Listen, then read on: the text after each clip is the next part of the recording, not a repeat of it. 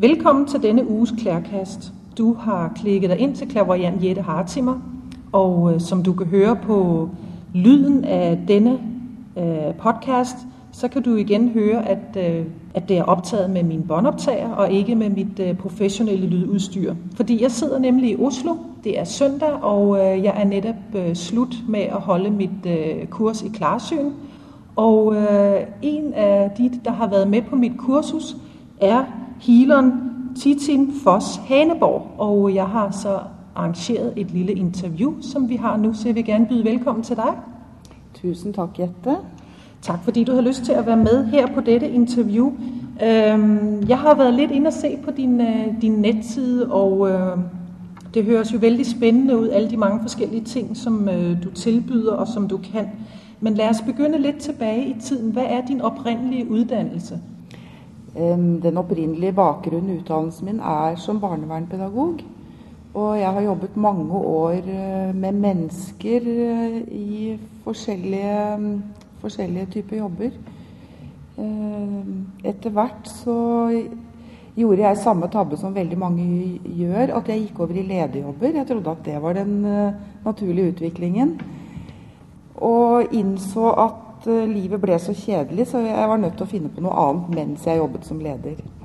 Så jeg begynte å ta forskjellige kurs, tilegne meg kompetanse på forskjellige måter, innenfor alternative komplementære behandlingsformer. Så du har altid været lidt interesseret og fascineret af den her alternative åndelige verden, eller er det noget, der kom efterpå? Sådan... Vet du, det har jeg nesten vanskelig for å gjøre rede for. Jeg er ikke helt sikker på hva som kom før eller etter. Det jeg merker nå, da, når jeg ser mange år tilbake, det er at jeg har nok aldri helt glemt den gamle klokskapen min. Jeg kan huske jeg hadde en del rare ting fore som barn, som ingen kunne skjønne hva betød. Da drev jeg og puslet med brennesle og urter og gjorde ting som på en måte ikke hang helt sammen, men som nå i ettertid så ser jeg at jo da, jeg har nok en gammel klokskap som kanskje gjør bedre nytte for seg nå. Du har været rundt om mange forskellige uddannelser inden for den her alternative verden. Altså, du har været rundt om øreakupunktur og reiki. Altså, hvilke nogle ting har du været rundt om? Jeg startet med kinesiologi og har lært øreakupunktur, vitamin- og mineralterapi, akupressur. Og det som er litt morsomt nå når jeg ser meg tilbake, er at jeg startet jo med å se en liten del av mennesket, nemlig det psykiske og mentale. Jeg var veldig opptatt av å jobbe med det når jeg var barnevernspedagog og jobbet i psykiatri og barnevern. Og så oppdaget jeg, ja, men det er en side til. Det er det fysiske og det fysiologiske, og så kastet jeg meg på vitamin- og mineralterapi. Begynte å lære meg ting på det området.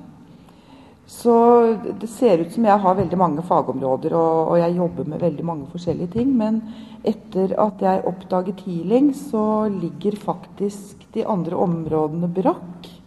Jeg opplever at healing er det som jobber på helheten, og det er også den behandlingsformen folk vil ha. Det er det som virker, og det er det som er tilfredsstillende for meg å bruke. Ja, men nu giver du jo svar på et af mine spørgsmål, jeg ville have stillet dig, og det var netop, at når man går ind på din netside, der er der nemlig en hel menu af en masse forskellige ting, som du kan, og det oplever jeg jo tit, at alternative behandlere, de har lidt en tendens til at slå op mange ting, som de kan, og de har prøvet, men jeg tænker jo, at der må være en ting, som du føler, det her, det er at komme hjem for dig, det her, det er den rette, så det er healing, der er din hylde. Det er healing som er min hylle og min identitet.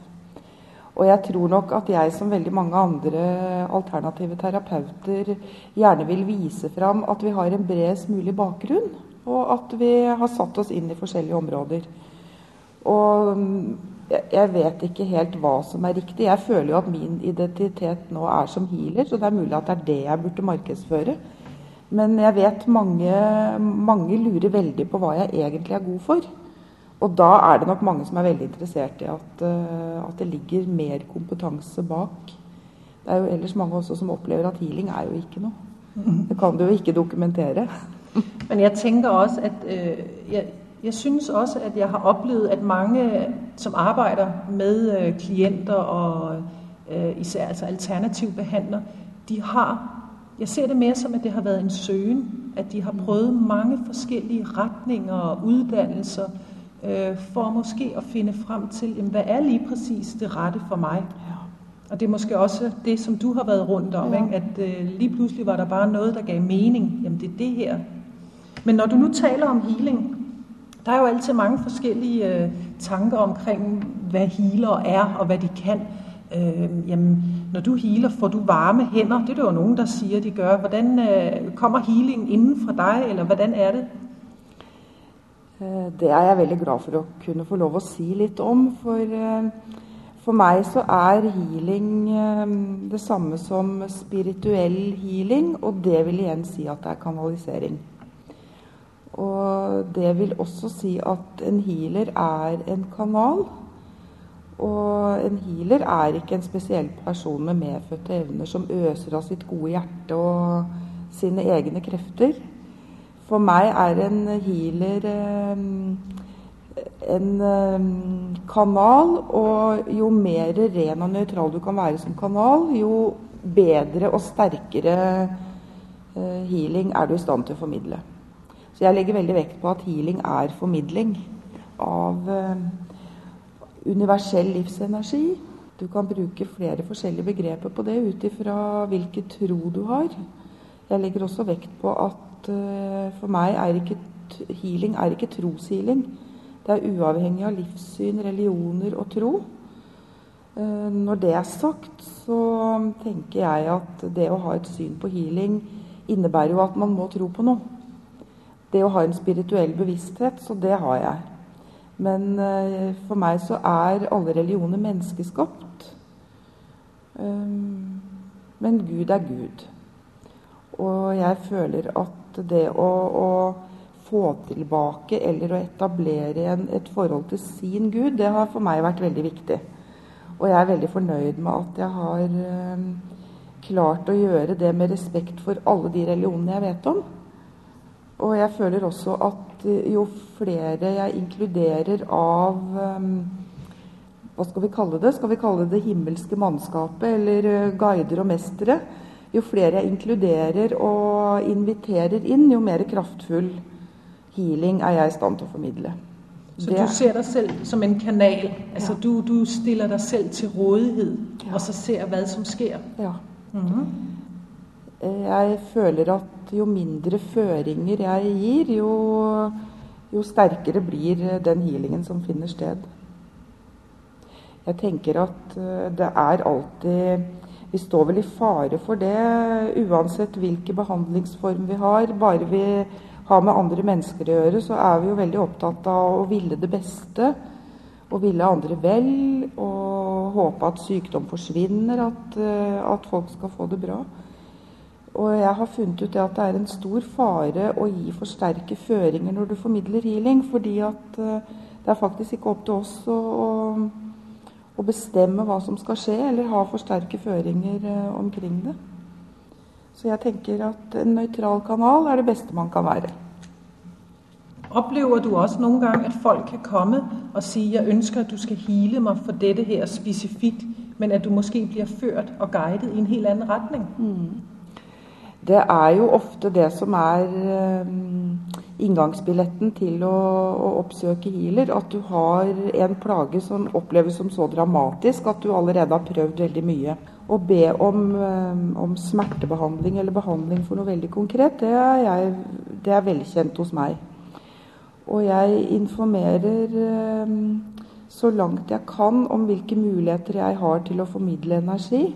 Men jeg finner det veldig naturlig å møte folks behov for å få smertebehandling. Fordi at du kan si at hvis du kommer med en vond rygg, så er det en vond rygg. Men samtidig så gjør jeg meg noen tanker om at den vonde ryggen kanskje er et skrik om hjelp fra for eksempel følelser eller andre deler av kroppen. Så jeg møter gjerne behovet om å behandle en vond rygg, men jeg er veldig trygg på at den energien jeg formidler, den går dit den trenges. For jeg oppfatter at healing er en helhetlig behandlingsmetode som inkluderer både det psykiske, mentale, fysiske og sjelelige. Så jeg ganske trygg på at selv om jeg fokuserer energien inn i ett område, så får pasienten min noe for helheten. Men det går som sagt an å få i pose og sekk. Så utifra min egen erfaring så vil jeg gjerne gjøre folk oppmerksom på hvilke måter kroppen kan si ifra på. Det mange symptomer vi kan ha i løpet av livet som det ikke nødvendigvis noe god forklaring på, og som heller ikke andre med skolemedisinsk utdannelse kan finne forklaring på. Og jeg har jo erfart at ryggen min har tilsynelatende spilt meg mange puss. I ettertid så ser jeg jo at den har prøvd å gi meg beskjeder og gi meg gode råd, uten at jeg har oppfattet det. Jeg har vært i 2 forskjellige jobber hvor jeg hele tiden har hatt veldig vond rygg, som i perioder har gjort at jeg har vært nødt til å stå. Jeg har ikke klart å sitte, så jeg har stått og jobbet. Jeg gikk over fra den nest siste til den siste jobben, så erfarte jeg at de 3 første ukene så måtte jeg stå og jobbe. Hva tror du de tenkte, de som hadde ansatt meg? Det var ikke akkurat drømmemedarbeideren. Når jeg sa opp den siste jobben, så ble ryggen min faktisk en helt annen over natta. Og det var veldig klar tale, og for meg en bekreftelse på at vi skrudd sammen sånn som vi henger i hop, og at en vond rygg antageligvis i ganske mange prosent av tilfellene utløst av helt andre ting.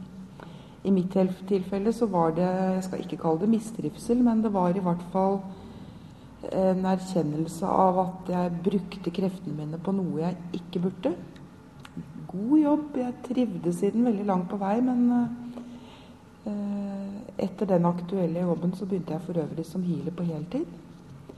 Etter å ha lagt til rette for det og skaffet meg nødvendige kompetanse, skaffet meg klinikklokale. Men så det vil si at kroppen kan jo ofte være en veldig god venn og på den måde give nogle informationer, men det er jo meget ofte så hører vi jo ikke efter. Følte du at du skulle bruge meget af dit mod, når du skulle kaste dig ud på fuld tid som healer og arbejde med mennesker? Altså mange gange hører jeg jo folk der har lyst på at stoppe på jobbet, gøre noget nyt, realisere de her drømme vi har. Men vi har jo altid så mange hvis og men og usikkerhed. Hvordan oplevede du det? Jeg opplevde, når jeg først kom så langt, så gikk jeg helt på autopilot. For beslutningen ble tatt, du kan si at jeg tror ikke på tilfeldigheter. Jeg ser en del tilsynelatende tilfeldige ting som skjedde, og som fikk meg til å innse at nå det sånn at jeg flytter tilbake til barndomshjemmet mitt, jeg etablerer klinikk i Aurskog, og kutter ut all annen virksomhet og begynner først og fremst med healing. Så når jeg gjorde det, så krevde det ikke mot. Jeg fikk god hjelp på alle andre måter, ved tilfeldigheter og ved impulser. Og jeg tror også ved å lytte til den indre stemmen som hadde prøvd å snakke til meg gjennom vond rygg og gjennom forskjellige andre problemer. Et annet problem jeg har at øynene mine renner når jeg sliten. Og det har jeg også i lange perioder oppfattet som at kroppen vemmelig og motarbeider meg. Nå skjønner jeg heldigvis når kroppen prøver å snakke til meg, at den veileder meg kjærlig og vennlig og bestemt. Så nå unngår jeg at øynene begynner å renne. Og begynner en liten tåre, så vet jeg at nå legger du deg ned og hviler. Og tar du det med ro. Så du blevet mere flink på at lytte til og registrere din kropps signaler og handle på det? Ja. Kan man heale alt? Alt muligt? Altså, Ja og nei. Jeg legger jo veldig vekt på å aldri love noe når noen kommer til meg og ønsker healing. Jeg tenker at det ikke opp til meg å forsikre om at her vil det skje en healing. Det blir på mange måter en avtale mellom pasienten som kommer og universet. Men samtidig så oppfordrer jeg folk når de lurer litt til å prøve healing, for jeg har jo erfart at Det ikke noe som ikke, det ingen som ikke har godt av healing. Alle profiterer på healing fordi at det en energioverføring, og det gir en balansering, og du kan si at det lader opp batteriene og gir deg uansett noe. De fleste tenker vel kanskje på alvorlige sykdommer når det snakk om healing, og jeg lover aldri noe resultat på forhånd. Det ville være uforsvarlig. Siden jeg kanaliserer og formidler muligheter, så må pasienten vurdere selv når han har prøvd. Men jeg må få lov å si at det utrolig mange gode resultater med healing. Det har jeg erfart. Så hvad det for typiske klienter, der kommer til dig? Og hvad de hyppigste problemer, de kommer med og ønsker at få healing på? Når jeg tenker tilbake, nå har jeg holdt på i Aurskog i 6 år, og når jeg tenker tilbake så det litt morsomt, fordi at jeg har hatt en følelse at folk har kommet litt i grupper. I en periode så var det bare bihulebetennelser, og en annen periode så har det vært fordøyelsesproblemer, og så har det kommet leddplager, og jeg har tenkt etterpå at antageligvis det en gave til meg fra universet. For tittelen får lov å sette seg litt inn i spesielle områder her, og få litt viten og kompetanse om det. Ellers så det, jeg har nesten lyst til å si at det vel ingen problemer som ikke har vært innom meg, tror jeg. I hvert fall ingen for meg kjente problemer. Jeg har hatt alt fra bagatellmessige problemer og symptomer til alvorlige sykdommer. Og nå det jo sånn at alvorlige sykdommer, det det jo bare utdannet helsepersonale som har lov til å behandle. Så når det gjelder folk med alvorlige diagnoser, så informerer jeg om at det jeg kan bidra med å styrke personen, kroppen, helheten. Ikke å behandle sykdommen, men sette kroppen bedre i stand til å takle den sykdommen som der. Og det det veldig mange som har glede av. Man kan vel heale alle aldersgrupper. Altså, har du både healet små, nyfødte børn og gamle mennesker? Har det været hele spektret igennem? Ja, noe av det mest fantastiske jeg vet jo å få gravide på min behandlingsbenk. For da når jeg jo 2 individer. Ellers så har jeg behandlet, og spedbarn jo også en vakker opplevelse. Det som så morsomt at du vet, hendene jo det viktigste verktøyet mitt, og når jeg behandler et spedbarn så det faktisk nok med ett grep så når jeg hele barnet. I forhold til voksne hvor du må bruke lengre tid. Men barn i alle aldre, ungdom, voksne, også gamle. Jeg har vært så heldig så jeg har fått lov å være med folk i terminalfasen og fått lov å være til stede når de går over i den andre dimensjonen.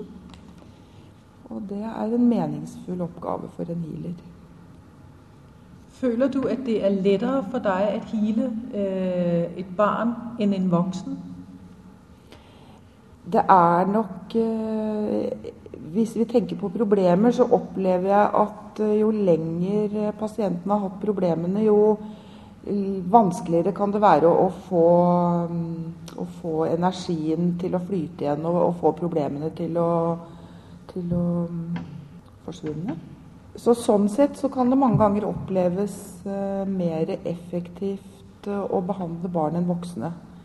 Og på samme måte så opplever jeg at akutte skader lettere enn kroniske sykdommer. Det mer sannsynlig at problemet vil forsvinne fort. Føler du noen gang at folk de legger ansvaret over på deg? Altså jeg tenker, nå kommer jeg til en healer, og jeg sier, jeg har det her problem, heal me, fix meg. Nå har du ansvaret. Har du noen gang opplevd at det blir ditt ansvar? Jeg tror nok kanskje noen kunne ønske seg at verden fungerte sånn, men jeg veldig bevisst på å informere om hvilke muligheter jeg har, og hvordan jeg ser muligheten for å bli helbredet. Så jeg lover at jeg kan gjøre alt det som står i min makt, og bringe inn det mannskapet som sannsynligvis er det rette. Så jeg opplever at mine pasienter har realistiske forventninger. De kan nok håpe og håpe, men de skjønner i hvert fall at det ikke er jeg som har tryllestaven. Jeg er bare kanalen. Hvor ofte kommer man til en healing? Det varierer veldig. Jeg bruker å anbefale 2 til 3 behandlinger for de fleste, litt avhengig av hva som er problemet. Noen klarer seg faktisk med 1 behandling, og andre finner ut at det er lurt å legge opp til vedlikeholdsbehandling og kommer en gang, kanskje 2 ganger i året, noen kommer en gang annenhver måned. Hvor lang tid varer en healing hos deg? Jeg setter av 1,5 time. Noen ganger så er det faktisk gjort på 10 minutter, men du vet, da føler folk seg litt snytt. Så det er alltid noe å prate om, og de fleste synes det er godt å ha tid og bli tatt vare på og bli både sett og forstått. Så 1,5 time, det er den normale behandlingstiden.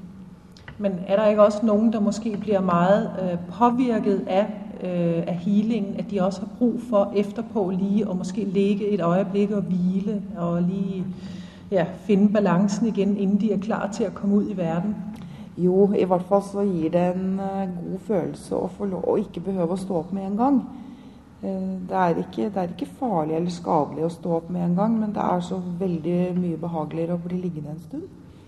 Bli stelt litt godt med etterpå også. Det hører med. Jeg hører tit, at folk, der arbejder med andre folk, at de kan føle sig træt og slidt, og at de bruger noget af deres egen energi og ressourcer. Hvad med dig? Kan du føle dig træt efter en hel dag med klienter? Ja, jeg blir trett og sliten, men det er på samme måte som de fleste yrker, de fleste jobber vi har. Det er naturlig å bli sliten etter en lang dag. Jeg blir sliten veldig mye på grunn av arbeidsstillingene mine, som ikke alltid er hensiktsmessig. Men jeg er veldig fornøyd med at jeg ikke øser ut av min egen energi. Da er det ikke sikkert at pasienten min hadde vært så fornøyde, for det er neppe min energi de trenger. Det er den energien jeg kan formidle. Så jeg svarer hver gang noen spør meg, nå blir du vel sliten, sånn som du øser ut av energien din. Og da er jeg veldig glad for å benytte anledningen til å presisere hvor denne energien kommer fra, at den er ikke min. Det jeg kan bidra med er å være en kjærlighetsfull og god og nøytral kanal. Og min energi skal folk jammen slippe å få påført. Ja, nu er der vel næppe noget galt med din energi, men det jeg hører du siger, det er, at det bare er vigtigt at holde tingene adskilt. Altså du fungerer jo som en kanal, og det er jo det du skal gøre, det er det der er dit job. Jeg ved, at du også arbejder med dyr. Kommer der dyr i din klinik, på din klinik? Altså hvad er det, hvordan foregår det? Det gjør det ikke. Jeg behandler dyr. Dyr skal få være på hjemmebane, så dyr får behandling der hvor de er trygge. Jeg har hatt et par tilfeller av store hunder i klinikken min, og de hadde det morsomt nok, men de trives bedre på hjemmebane, så der får de behandling. Enten det er på eget kjøkkenbord, eller i egen kurv, i egen stall. Jeg behandler alle dyr. Jeg har hatt mest katter og hunder. Nå i det siste så har jeg vært så heldig, så jeg har hatt mange hester. Så nå begynner jeg også å gjøre meg kjent med hester. Hvad er det for opgaver, du får, når det handler om healing på dyr? Hvorfor tager folk kontakt til dig? Jeg har oppdaget at de som ønsker healing til dyrene sine, de har omtrent samme syn på dyr som det jeg selv har. Det er dyreeiere som ser at dyr er faktisk likestilt med mennesker og har samme verdi og bør også ha samme rettigheter. Så det er dyreeiere som har kjærlighet til dyra sine og ser dem som individer. Ellers er det veldig mange forskjellige plager da. Det jeg har oppdaget, det er litt interessant, fordi at nå er jeg i ferd med å oppdage hestenes verden. Og jeg holder på å lære meg å kommunisere med dyr, og finner ut at det er veldig mange dyr som mistrives, som ikke lever et fullverdig og lykkelig liv. Og så oppdager jeg også det at det er så veldig lite de forlanger. Det er ikke de store revolusjonerende grepene, men det de ofte ønsker seg er å bli sett og forstått og respektert. Verdsatt. Og så er det mange hester faktisk som ønsker seg litt mer meningsfulle oppgaver. De vil lære, de vil ha ros, de vil bli sett, og de vil få oppmuntring. Så føler du nogle gange, at du er ligesom et talerør for dyrene? Ja, det gjør jeg. Det er en veldig viktig funksjon. Så de dyreeierne som er åpne for det, da føler jeg at jeg kan bidra med veldig mye for å gjøre en stor forskjell for dyr som ikke trives. Nu vil jeg jo klart nok stille dig et spørgsmål omkring klarsyn. Fordi jeg tænker jo, at når man arbejder med andre klienter, og du arbejder med healing, så vil jeg jo, og nu kan man sige, nu har du netop været på 3 dages klarsynkursus hos mig, men oplever du ikke, at du ofte får informationer altså, til om din klient? Jo, men jeg må forresten si at det kurset hos deg, det kommer nok til å forandre, tror jeg. Jeg føler det at det har gitt utrolig mye i løpet av 3 dager. Så heretter så blir det nok mer presis kommunikasjon med dyr i hvert fall. Jeg opplever at jeg ikke tar inn mer enn jeg ønsker, og det er jeg veldig glad for.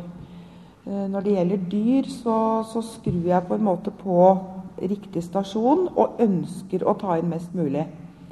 Når det gjelder mennesker, så klarer jeg å ikke gjøre noe annet enn det som bestilles av meg. Selv om det er samme teknikker, og det er på en måte 2 sider av samme sak, men jeg har valgt å konsentrere meg om dyr. Det er det jeg ønsker å finne meningsfullt. Og så er det jo selvfølgelig greit å kunne trene seg på mennesker også. Sånn som under kurset ditt. Så hvor ser du, altså om du forestiller dig dit job her i løbet af de næste 5 år? Altså ønsker du at arbejde endnu mere med dyr? Altså ønsker du at have flere klienter som dyr end som mennesker? Er det dit ønske eller dit håb? Eller? Akkurat det har jeg ikke tenkt over, men når du spør nå, så kunne jeg faktisk ønske meg å ha halvparten av hver. Og jobbe like mye med dyr som med mennesker. Det kjenner jeg ville være en god måte for meg å bruke kreftene mine på. Du siger, at du tager ud til dyr. Nu ved jeg, at du tager også ud til klienter, altså til mennesker.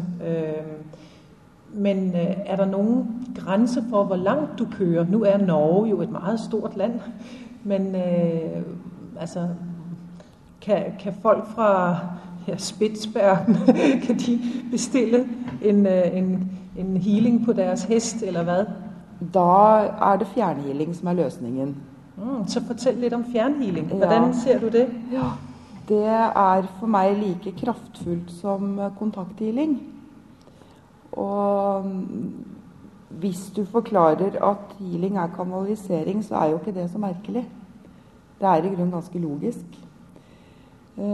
Og der merker jeg at det å kunne kommunisere spesielt med dyr, da, det gjør jo at det er en veldig morsom, interessant oppgave å formidle fjernhealing. Jeg har en hund som heter Karo, som bor på Senja, som har mottatt fjernhealing. Så hvad får du så? Får du et foto, eller hvad har du brug for? Jeg trenger i grunnen ingenting, for universet vet hvem det er snakk om, og hvor energien skal gå. Men for meg er det ganske tilfredsstillende å ha et bilde av det dyret jeg skal formidle healing til. Jeg liker å ha et bilde, men det er ikke nødvendig. Det går an å bestille helt akutt på telefon og få det i det øyeblikk jeg får bestillingen. Men får man så en fast tid hos deg? Altså siger du til dine klienter, ringer op, siger du at jamen, jeg vil sende fjernhealing til din hest i aften mellem klokken 7 og 8 på kvelden? Altså hvordan gør du det? Jeg gjør det ofte sånn, for det det mottagerne ønsker. De vil gjerne vite når det kommer, og sånn for å kunne kjenne etter. Ellers så gjør jeg også avtaler om at noen ganger så gjør jeg at jeg formidler fjernhealing når jeg har anledning, og for noen det veldig greit. Og ofte når du så laver fjernhealing på dyr, så det så, at du tager op mange informationer, som du så også bringer videre til dyrets ejer. Hvis dyrets eier mottagelig for det, det vurderer jeg veldig nøye, fordi at jeg vil ikke risikere å gjøre dyrets situasjon og forverre det. Men hvis eierne ønsker det, så gjør jeg gjerne det. Det meningsfullt. Kunne snakke for dyr. Hvad tror du formålet med dit liv? Hvad din mission her på jorden? Det begynner vel kanskje å fortone seg som om at jeg etter over 50 år har funnet en hensiktsmessig måte å både leve godt for min egen del og hjelpe andre. Jeg tror at det en like viktig oppgave for oss å leve et godt liv som å hjelpe andre. Og jeg føler at jeg faktisk der nå at jeg oppfyller begge deler. Jeg ser at det mitt ansvar å verdsette meg selv, sørge for at jeg har det godt, at jeg trives og at jeg lever et godt liv. Og at jeg samtidig i stand til å utgjøre en forskjell for andre, det synes jeg helt praktfullt. Så jeg sidestiller faktisk de to oppgavene. Tenker ja, nå har jeg skjønt hvordan det og jeg i en sånn situasjon og posisjon at nå kan jeg virkelig, nå kan jeg leve på den måten og leve veldig godt heretter. Føler du at, altså nu har du jo arbejdet med healing i mange år, men føler du at det var først nu du var klar til det? Ja, det også veldig rart. Jeg føler at all den livserfaringen jeg har ikke det på en måte ikke noe som feil og ikke noe som unødvendig, for jeg ser det at når jeg ser hele livet mitt bakover, så har det faktisk vært ganske systematisk og planmessig. Ikke et sekund, tror jeg, som har vært unødvendig, og det kan virke sånn noen ganger når vi står midt oppe i en situasjon at hvorfor må jeg utsettes for det her? Men når jeg ser tilbake, så har alt vært meningsfullt og gjort meg til den jeg i dag. Og gitt meg klokskap og livserfaring og større bevissthet. Om folk ønsker healing hos deg, ønsker at du skal tage kontakt til deres dyr på nogen måde, hvordan får folk kontakt til deg? Hvor finder man deg henne? Det som greit i første omgang å sjekke websiden min, som veldig enkel adresse. Det tittin.no. Ellers så har jeg et telefonnummer som jeg ikke kan love å betjene hele tiden, men jeg har mulighet for mobilsvar og kan ringe tilbake. Det 911 65 906. Tak fordi du havde lyst på at være med på mine udsendelser Klærkast. Og til jer lyttere, så vil jeg sige tak for, at I hørte med den her gang. Og vi høres ved i næste uge. Tak for nu.